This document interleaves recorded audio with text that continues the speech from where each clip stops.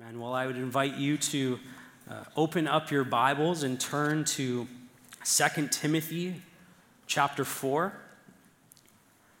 2 Timothy chapter 4, we're going to be looking at 3 verses this morning.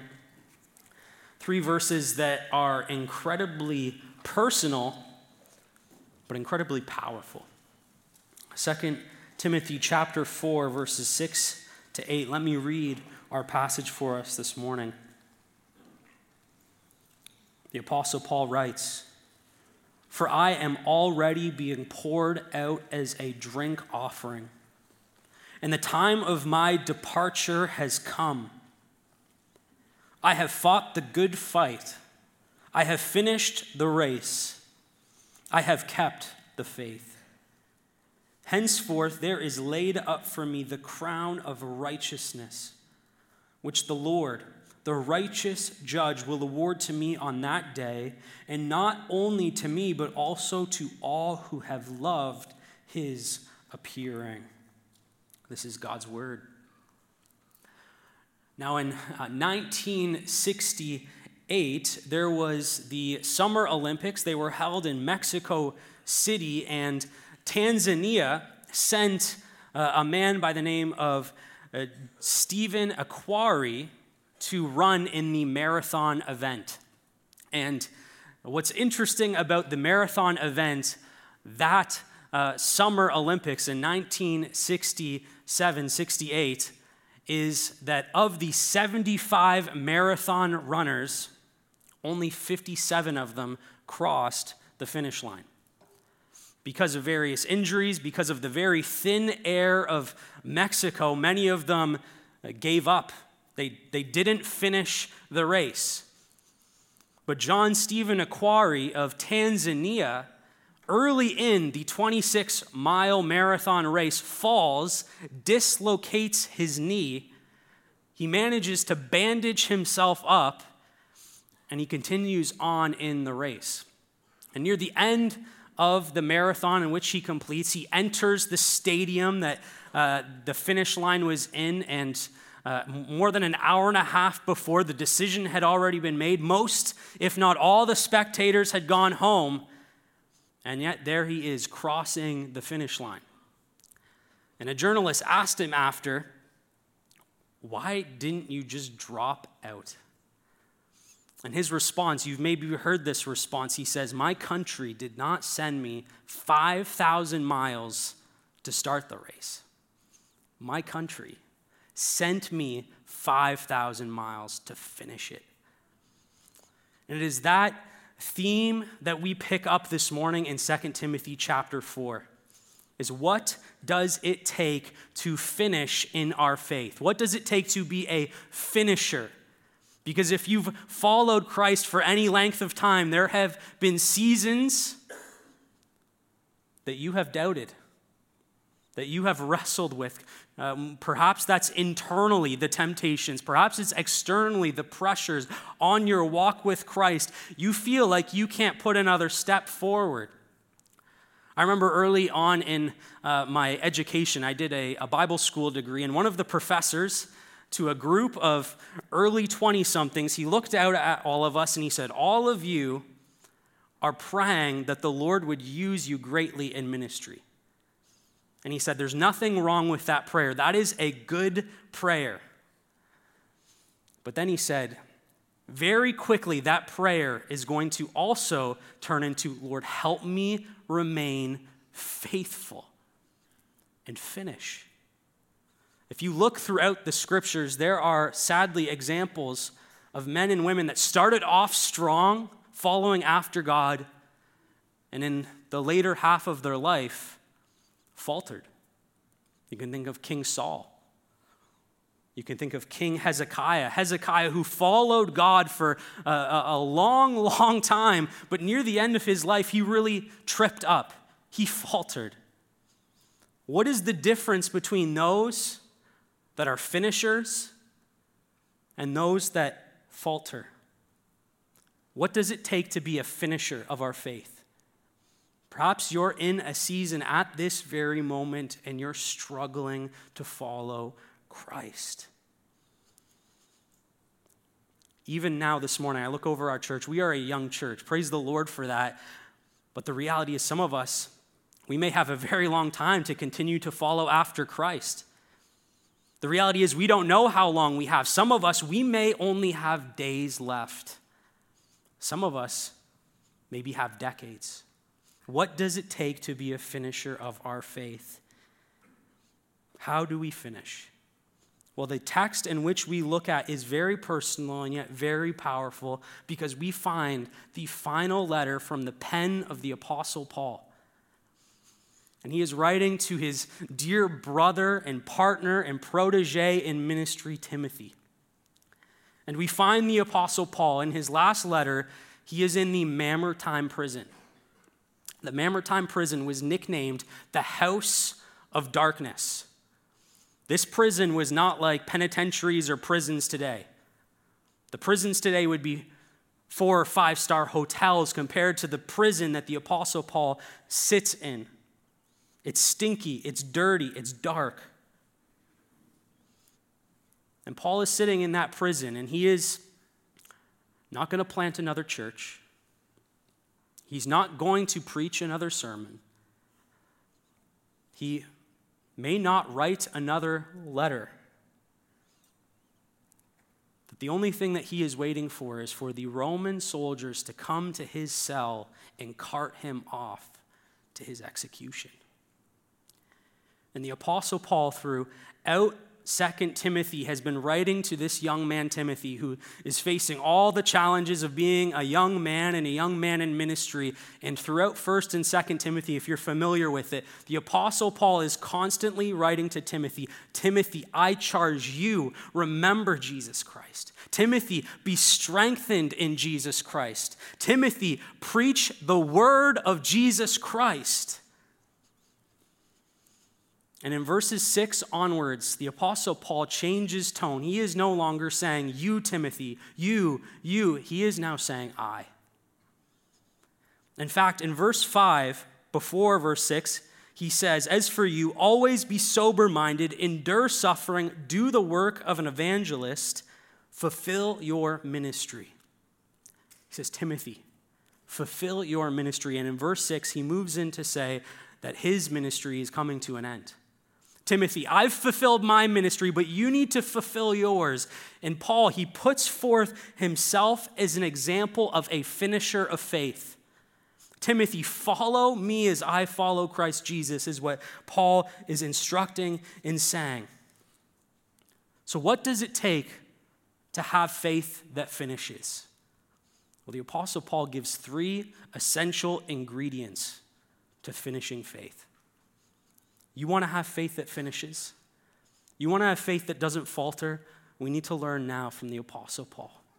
And the first thing he says is in verse 6. He wants to note the perspective that he has of his life and of his death. He says in verse 6, for I am already being poured out as a drink offering, and the time of my departure has come. Paul knew without a shadow of a doubt that death was coming, that he was going to be executed. This wasn't going to be like his first imprisonment. He is going to die. But notice how Paul sees his death. He uses very interesting words to describe how he sees his death. He says, for I am already being poured out as a drink offering. Of all the ways the Apostle Paul viewed what is about to happen to him, he viewed it in terms of the Old Testament sacrificial system. Now, if you're familiar with the Old Testament sacrificial system, or maybe you're not, you want to brush up on that later, you can read Exodus and you can read Numbers, and it talks about the Old Testament sacrificial system. But when it came to an offering for sin, there was always a burnt offering. It was an animal. And it was placed on the offering to God. And on top of that burnt offering, they would mix flour and mix oil, and they'd put it upon the animal, and it would make that sweet aroma. And then the final thing that they would do on that altar is that they would pour a sweet wine and it would be a sweet aroma to God. And Paul sees his death this way. He sees his death as that drink offering, that final offering of his life being poured out on the altar of his worship to God. Paul doesn't see his death in legal terms. Timothy, I am about to be carted away by Roman soldiers and executed by a wicked emperor named Nero. He doesn't see his death in physical terms. Timothy, my time has come, I'm going to die. He sees his death in spiritual terms. For I am already being poured out as a drink offering. I think Paul saw his death in spiritual terms because he saw his life in spiritual terms. His death was his final act of sacrifice unto God into worship, because his life was a living sacrifice unto God as worship. Romans 12, verse 1, he writes this, he says, I appeal to you, therefore, brothers, by the mercies of God, to present your bodies as a living sacrifice, holy and acceptable to God, which is your spiritual worship. Paul saw his death as a sacrifice and as an offering because he saw his life as a sacrifice and an offering. From the moment that the Apostle Paul was saved on the Damascus Road, more than 30 years ago, he has been offering up his life as a sacrifice, as an offering unto God. There was nothing more worth it to Paul than to die to self and live to Christ. We see that throughout his letters. For to me to live is Christ and to die is gain. No matter what Paul was up to, it was all unto the worship and the glory of God.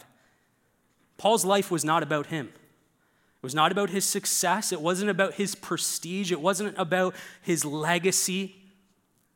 It was about Jesus Christ and his glory. Paul knew that a sacrificial death is the final outcome of a sacrificial life. Do you hold this perspective? Do we hold this perspective of our life? We are told to protect our lives at all cost. And Paul's not one to advocate for recklessness or not being wise, but he saw his entire life as a sacrifice and worship unto God. Do you see your life that way? Or is it about your pleasure? Is it about your comfort? Is it about you climbing up the hierarchy of work? Is it about the vacations that you take? Is it about the car that you drive? Is it about the amount of money that you have? Paul saw the perspective of his life as it was all about Jesus Christ in my living and in my dying. And I want this. Do you? Notice Paul, he goes on and he says, after this, he says, for I'm already being poured out as a drink offering, and the time of my departure has come. I love that Paul describes his death as a departure. Paul really understood that his life wasn't ending. It was only just beginning. In fact, that word departure has this idea of dismounting a ship from its port and the ship setting sail. That's how Paul saw his life, that he is about to really experience true life face to face with Jesus Christ. Do we have this view? It wasn't an ending. Paul is moving from temporary to permanent, to passing to eternal. This is Paul's view of life. He was not hopeless. He was not despairing. He was not feeling feelings of futility.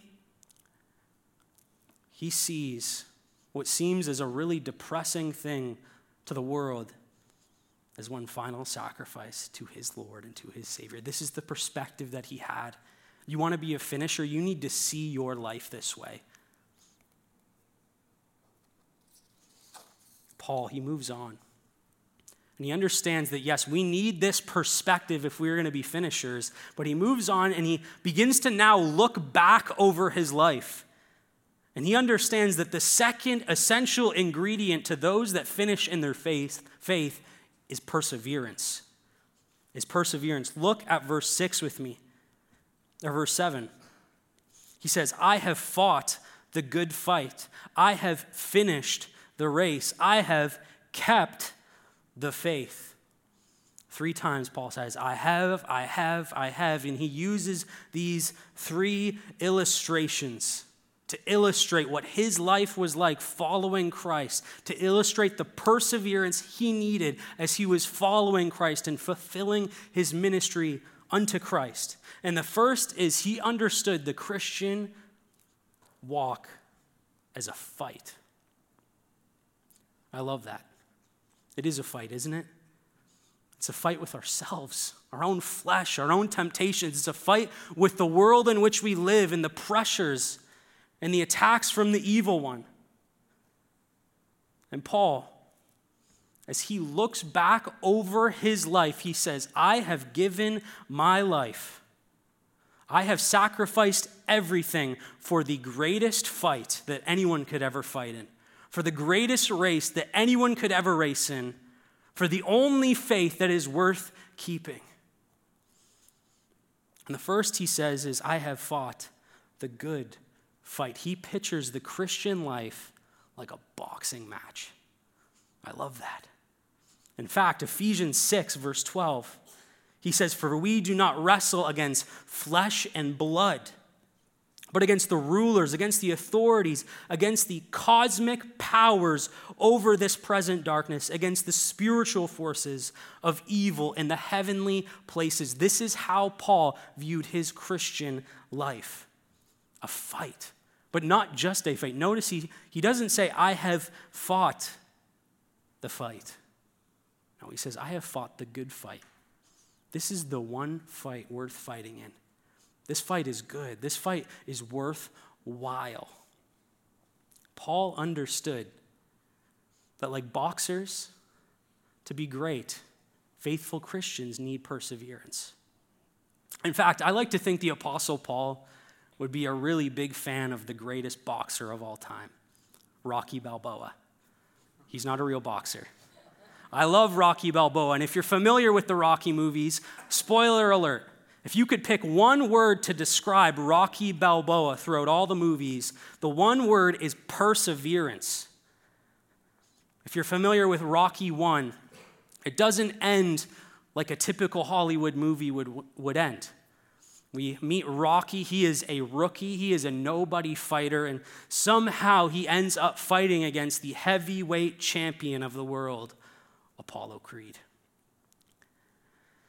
And a championship match is different than a regular boxing match. In a regular boxing match, there's 10 to 12 boxing rounds. In a championship match, there is what is called the championship stretch, and those fights are 15 rounds.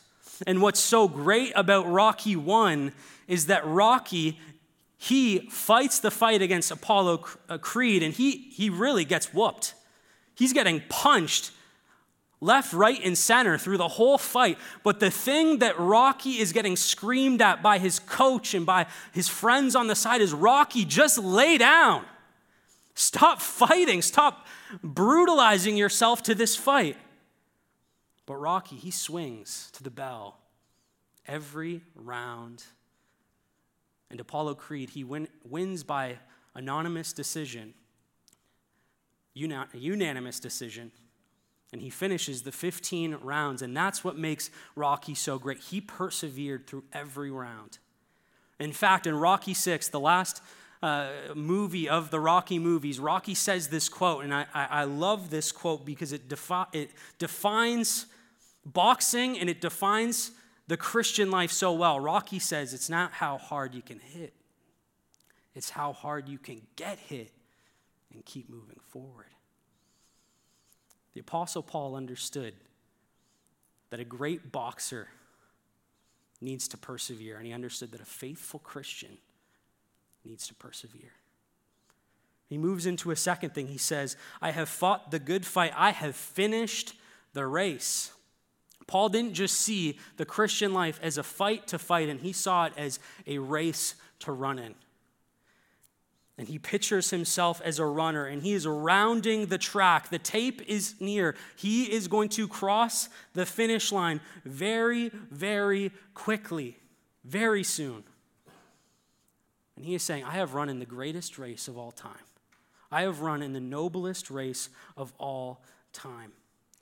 And Paul pictures himself as one who had a single-minded focus on that finish line. That was Paul's heart and desire. Again, he was so focused on persevering because he had the end so in sight. I want to read from Acts 20, verses 22 to 24. And I want you to picture what's going on. The Apostle Paul, he's standing on the beaches of Ephesus. The elders are there, maybe even Timothy likely is there. And Paul is headed to Jerusalem, which he very well knows is going to end up in him being arrested and ending up here in Rome for his execution.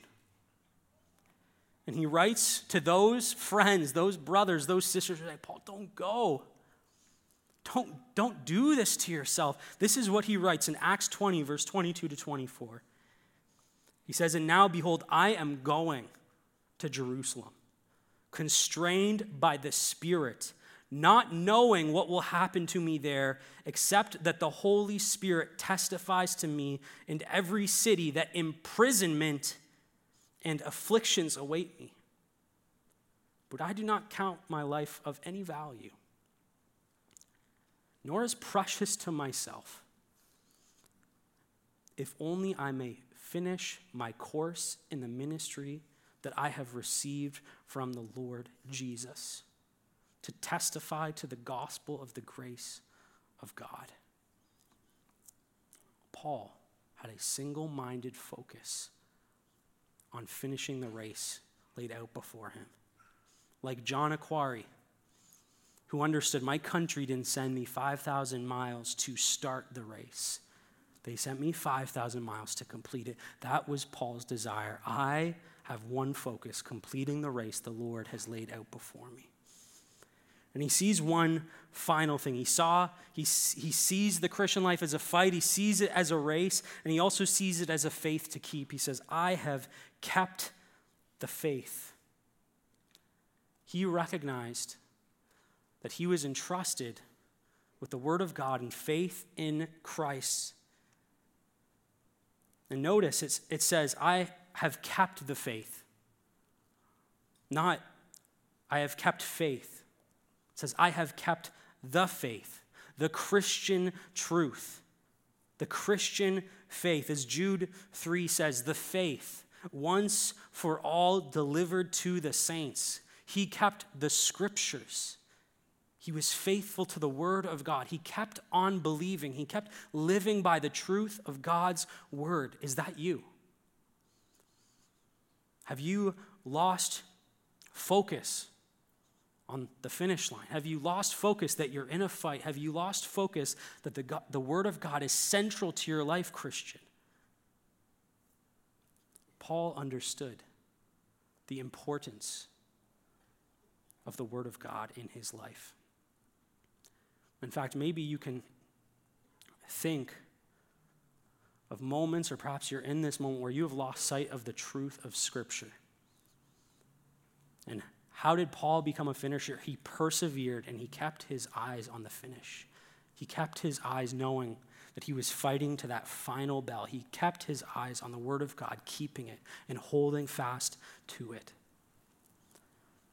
Now, perhaps you're sitting here and you're thinking, I want this perspective and I want to persevere, but you don't understand the challenges and the suffering and the difficulty that I have faced or am facing in my life.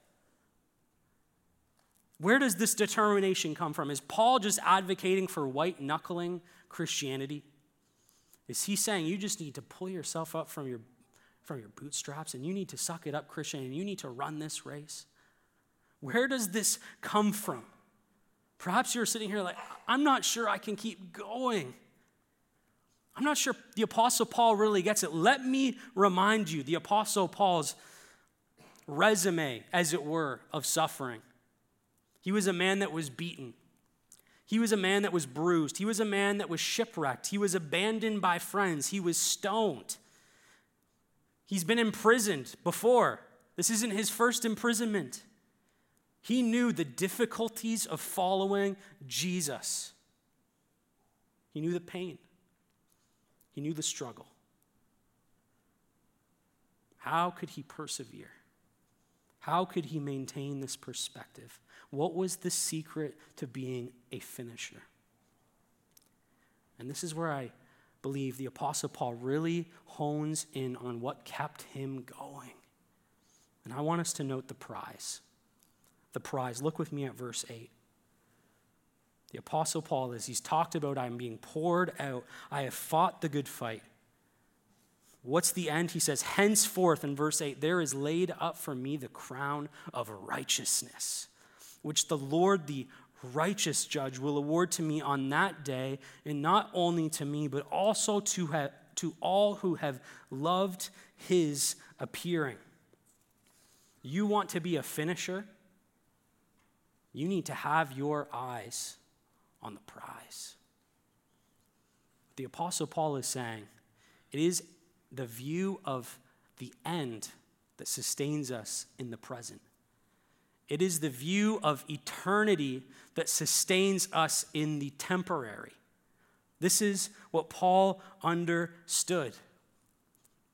When Christians falter and fail morally, when Christians fail doctrinally, when Christians fail to pursue the Lord in their calling, it is because they have lost sight of eternity, the prize of Christ, that life is about Jesus. And he uses this term. He says, henceforth there is laid up for me. Laid up carries this idea of being safely stored and carefully guarded. Jesus, he uses this term about heavenly treasure being stored up by believers. He says in Matthew 6, verse 20, he says, lay up for yourselves treasures in heaven, where neither moth nor rust destroys and where thieves do not break in or steal. The Apostle Paul, writing to Timothy in 1 Timothy, he says this in verse 6, or chapter 6, verse 18 and 19. He says, do good, be rich in good works, be generous and ready to share, storing up for themselves the treasures of a good foundation for the future, so that you may take hold of that which is life indeed.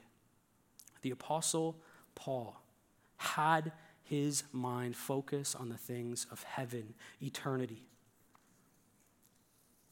It is interesting that the Apostle Paul, of all the writers in the New Testament, emphasizes salvation and the work of God's grace through salvation like no other. And yet no other writer in the New Testament regularly brings it back to the view of heaven that Christians should have.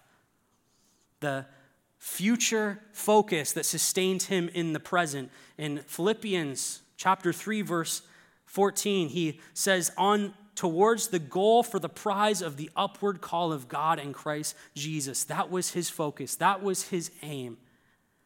Paul is looking at what's coming. And notice, he says this. He says, henceforth there is laid up for me a crown of righteousness, which the Lord, the righteous judge, will award to me on that day. Paul is about to stand before one of the most wicked rulers in history.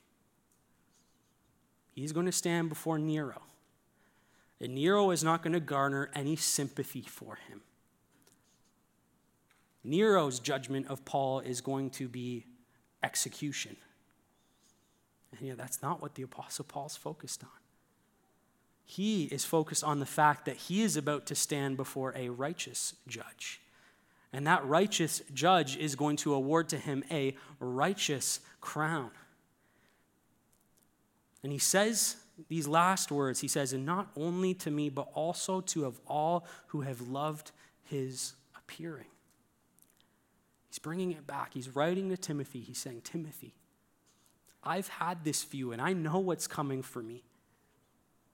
Dear brother, you need to have this view too. To all those that look forward to the coming of Jesus Christ, who are living for not the present but eternity, your righteous crown is awaiting you. The righteous judge will be faced by all of us. We will all have to stand before that righteous judge. And I want to ask you, are you ready? Because the righteous judge expects us to stand before him righteously. But you can't. You cannot stand before the righteous judge on your own righteousness because you don't have any. The Bible is clear what is in man, that the heart is deceitful and wicked, that the wages of sin is death. Romans 3:10 says, there is no one righteous, not even one. If you think that you can stand before Jesus Christ on your own righteousness, you are greatly deceived. But here's the good news. Christ, Jesus Christ, who Paul has been living for, who Paul looks forward to stand before, Jesus Christ has come and he has died and he has resurrected so that he could offer righteousness, that he would take upon himself our unrighteousness so that he could offer you righteousness. And that is available to you today. You need to believe in the Lord Jesus Christ and be saved to receive that righteousness.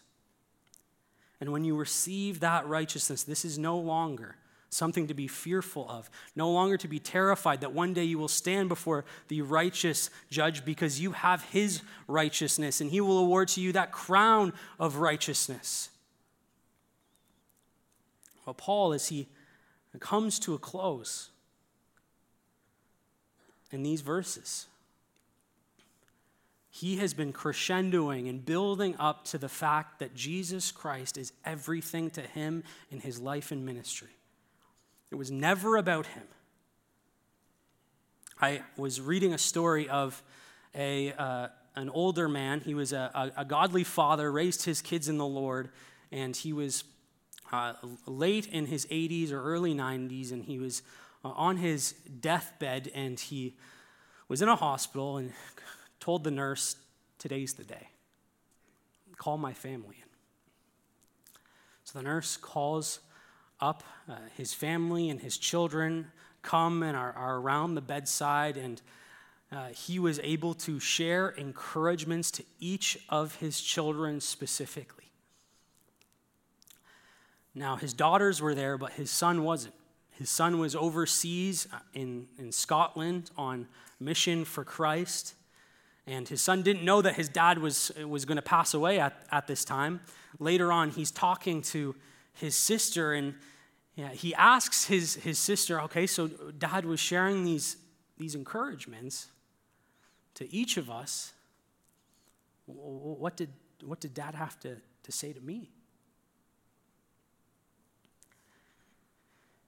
And his sister says, Dad said, tell Bud, ministry isn't everything. Jesus is. That's what the Apostle Paul is getting at. What does it take to finish? It takes a perspective knowing that it's all about Christ in my living and in my dying. It takes perseverance focused on that finish line, on that bell dinging that it's all for Christ. My eyes are on Christ. And it takes knowing and having certainty that I am looking forward to eternity and that prize alone. That life is about Jesus. Now, as we close, do you have this type of perspective? Are you walking through life with this type of perseverance? Do you have your mind and your heart set on the prize? You can. Let us learn from the example of the Apostle Paul and have our minds and our hearts fixed on Christ so that when our last day comes, whether it's days from now or decades, we can say, I have fought the good fight. I have finished the race. I have kept the faith. Would you pray with me?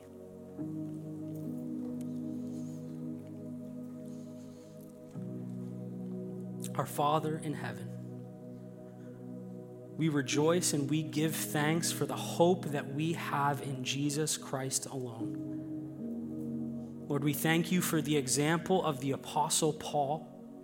We thank you for the reminder to keep our minds and our hearts fixed on you and you alone. And Lord, we ask and we pray that we would see our lives now as a living sacrifice of worship unto you.